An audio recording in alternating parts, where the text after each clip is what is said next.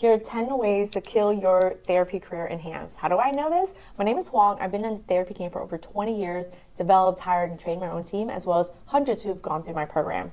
I'm seeing it. Number 1, impatient. There are ways to shortcut, but most are not willing to do it. But if you're too impatient, it's going to kill you. Number 2, trying to skip the steps. You can acquire skills faster, but you can't skip the steps. Number 3, surrounding yourself with the wrong people. Negative people will only help you see more negative things. Number 4, taking the wrong jobs. You know what I'm talking about. Number 5, staying in the wrong jobs way too long. Number 6, being money hungry and not seeing the long-term goals. Number 7, not continuing to learn. Number 8, thinking you need to know everything right now.